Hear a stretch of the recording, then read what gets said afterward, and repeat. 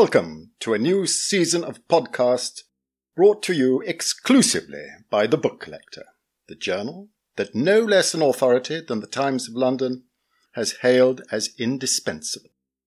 Today's podcast, read by the actor and bookman Neil Pearson, is an essay by John Saumarez Smith, published by ourselves in the spring of 2010, entitled A Knockout Novel by a Compulsive Idler. It concerns a 1957 novel called Knock or Ring, the operation of the infamous ring system at country book auctions. A Knockout Novel by a Compulsive Idler. When recently I was researching a run of country house auction catalogues from the period 1940 to 1970, the destruction of the Country House Library, The Book Collector, Spring 2009, I was conscious of my near total ignorance of the way the auction ring worked, then or now. The only time I'd come up against an active ring had been in the early 1970s, and I failed to recognize it for what it was. A writer friend suggested that I might be amused during a family holiday to accompany him to a house sale in Beaminster, not far from Lyme Regis. He had a catalogue, and it looked as if some of the prices might be affordable. There was no time to do any viewing, so we appeared together 10 minutes before the sale started. In this far corner of Dorset, I would have expected to see some local collectors, plus an occasional dealer, Mr. Day from Dorchester, Beach from Salisbury, John Ruston from Bournemouth, perhaps someone from as far away as Exeter or Winchester. They may well have been there, but there were several more familiar faces, including Charles Traylan from Guildford. And to my considerable surprise, I almost tripped over Mr. Linden of Craven Street off the Strand, who sent weekly clique quotations for books wanted by Haywood Hill and paid us regular visits with bags of what we ordered. Those who remember his ferret-like appearance would agree that Beaminster was not his natural habitat. Nor did he utter during the first 100 lots. The first 2 lots were records of old Harrovian casualties in the First World War, handsomely printed but unwanted by anyone in the room. "Shall I start the bidding at £2? Pause. £1. Pause. Anyone give me 10 shillings? Perhaps I'd better start with lot 3. By the time he reached lot 95, in which there were 2 or 3 Trollope first editions, I had noticed that Mr. Traylan was bidding on anything of any quality. He clearly did not expect opposition. Indeed, he knew he was right.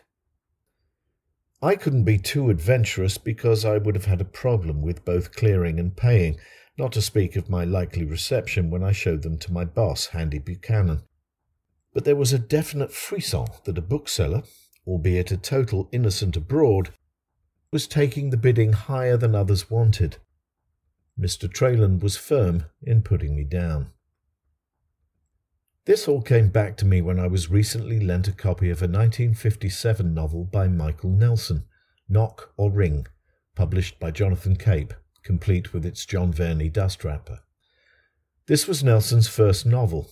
On the wrapper he was described as a journalist before the war, a theatre publicist on his demobilisation, and the past owner of a bookshop in the provinces selling both new and second-hand books. Later he had sold the shop and returned to a freelance life in London. He occasionally appeared at Haywood Hill in my early days, a slightly raffish figure who knew the local pubs and betting shops into the bargain very much better than I did. He told me that his bookshop had been in Patchmont Street, Winchester, which he calls Benminster in his novel, and he asked me if I had met his successors. I remembered the couple well, a brother and sister called Harrington, who may well have been twins. He had an extraordinarily ingratiating way of saying, "Thank you very much indeed," easily imitated by bookish schoolboys. She tended to sit in the back, probably in charge of the paperwork. They only dealt in new books, their solitary city rivals W. H. Smith. P. and G. Wells was 10 minutes' walk away in College Street. I doubt that they lasted much longer than did Michael Nelson. Some of the amusement value of Knock or Ring comes from its author's cynical remarks about bookselling. The central character, Michael Ransom, must be based on the author himself, lazy, careless about any money that could be borrowed from the till, and exceedingly critical of the few local customers who expect to run accounts and fail to pay with any regularity. He congratulates another of the principal characters, an ex-army friend who has made a fortune in Canadian uranium, on not making one of the 4 stock comments when he comes to the bookshop for the first time. Number 1, "What a lot of books!" Number 2, "Have you really read all these books?" Number 3, "How lucky you are to have a bookshop." Finally, most loathsome of all, "Do you mind if I browse?" The friend smartly suggests that he should fill his window with fresh hay and put a sign above saying, "Browsers welcome." Ransom's assistant, Miss York, feels completely at home in Bedminster and is much more patient with tiresome non-customers like the Dean's wife or her book-loving and demanding friend Mrs. Portman Smith. Miss York is the epitome of the post-war single lady. The trouble with the modern generation is that it equates everything with money. When I was a girl, we were contented if we could give service. Mrs. Portman Smith has similar lines, all too reminiscent of some Mayfair ladies in the 1960s. "We had so hoped that when our party got back things would be easier, but they're not. What can you expect with all these free false teeth and wigs?" Outside Bedminster is a moderately sized country house called Etchingham Park. It has belonged to the Etchingham family for many generations, and the last baronet, Sir Jeremy, has just died, leaving the local estate agent and auctioneer to sell the contents. Both realise that the ambitious, successful local furniture dealer, Bert Riley, and his sister Rose, will be essential for any assessment of what is saleable. They take the pragmatic attitude that the trade will settle the whole business, the library included. The bookseller, Ransom, has seen a reference to the library containing the Keats family Bible, with likely mention of John Keats's parents' birth and death. He is anxious not to share this knowledge, and somehow to find the Bible before it is spotted by other dealers. Once outside, booksellers are given the chance to view. He spends a fruitless day going through a mass of dusty folios, only to be told by his friend Macaulay, who by then has managed to buy the house itself by tender, that he has noticed a shady character hiding something in a trunk in the attic, where it was to be sold as virtually worthless furniture. Wimpy, the ignorant auctioneer, has catalogued the library in the most cursory way, dividing shelves into large miscellaneous lots. Lot 1, 25 various volumes. Lot 2, 30 volumes, various. And even Lot 45, contents of secretaire bookcase, approximately 120 volumes, various. Such approximations naturally suited the book trade, in fact almost invited the familiar process of settlement. At an earlier book sale, a London dealer is quoted saying, "The trouble with the rooms today is the public knows too much. The public knows enough to bid against us. Auctioneers no longer catalogue books in sizable lots of 100 or so, they're itemizing them. Gives a chance for the public to buy a single book without having to pay for the other 99 they don't want." At the Etchingham Park sale, the auctioneer's 200 lots fetched no more than £500, all sold in a morning, quickly enough for Wimpy to have his 3-course lunch. During the afternoon, the dealers have a much longer knockout that totals £8,000.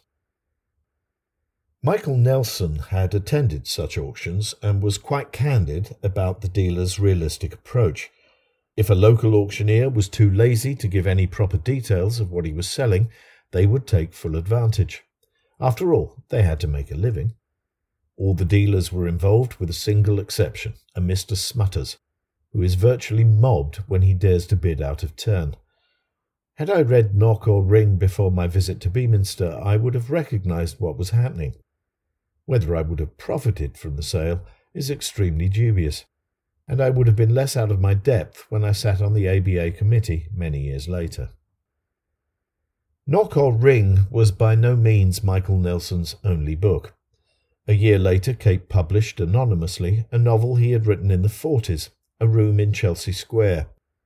This might, according to his 1990 obituarist Alan Hall in The Independent, have made his name and even some money. But by the time it was reprinted as a gay modern classic 30 years later, the literary world of Horizon and its sensitive principal backer Peter Watson, on whom Patrick in the novel is based, would have seemed pretty old hat. By all accounts, Nelson, born in 1921 and universally known as Mickey, was very good company. He had served as John Lehman's secretary during the Second World War and then as a captain in the RASC, earned a living of sorts in Soho's drinking clubs and strip joints immediately afterwards, and then bought the bookshop in Winchester, when he married Rachel Holland, described as a high flyer in business and a literary figure herself. After a spell in television, he was lured away by a group of bookmakers who felt threatened by a tote monopoly. Nelson supported their case by distributing largesse in every direction, which guaranteed him a wide circle of friends, but cannot have helped his career as a writer. Bruce Bernard, adding to Hall's independent obituary, characterises Nelson as a compulsive worker and idler. Seeing him enter the French pub, one could not be sure of the source of his always adequate means. As the writer of Nelson's column in the Evening News, serious interviewer on a godspot, janitor in a small Sussex factory, cooking, which he learnt quite late in life, or as an ageing film extra who was very pleased to earn over the rate for appearing almost in flagranti on the edge of the Cliveden swimming school in the film Scandal. Nelson was the author of one other novel for Cape, When the Bed Broke, 1961. Another published by Quartet the year before his death, Fear No More, 1989, and a fifth, pseudonymously as Henry Stratton for MacDonald, Blanket, 1959.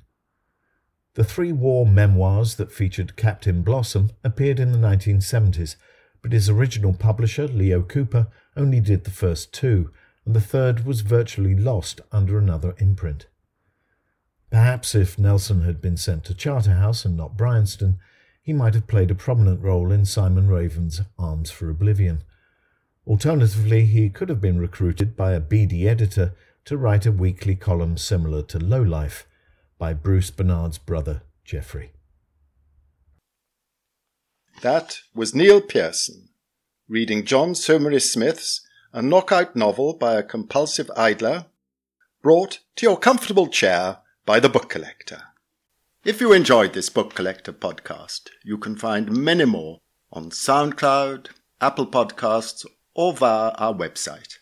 You can subscribe to our journal at thebookcollector.co.uk for as little as £6 per month and get access to our complete digital archive. Visit thebookcollector.co.uk today.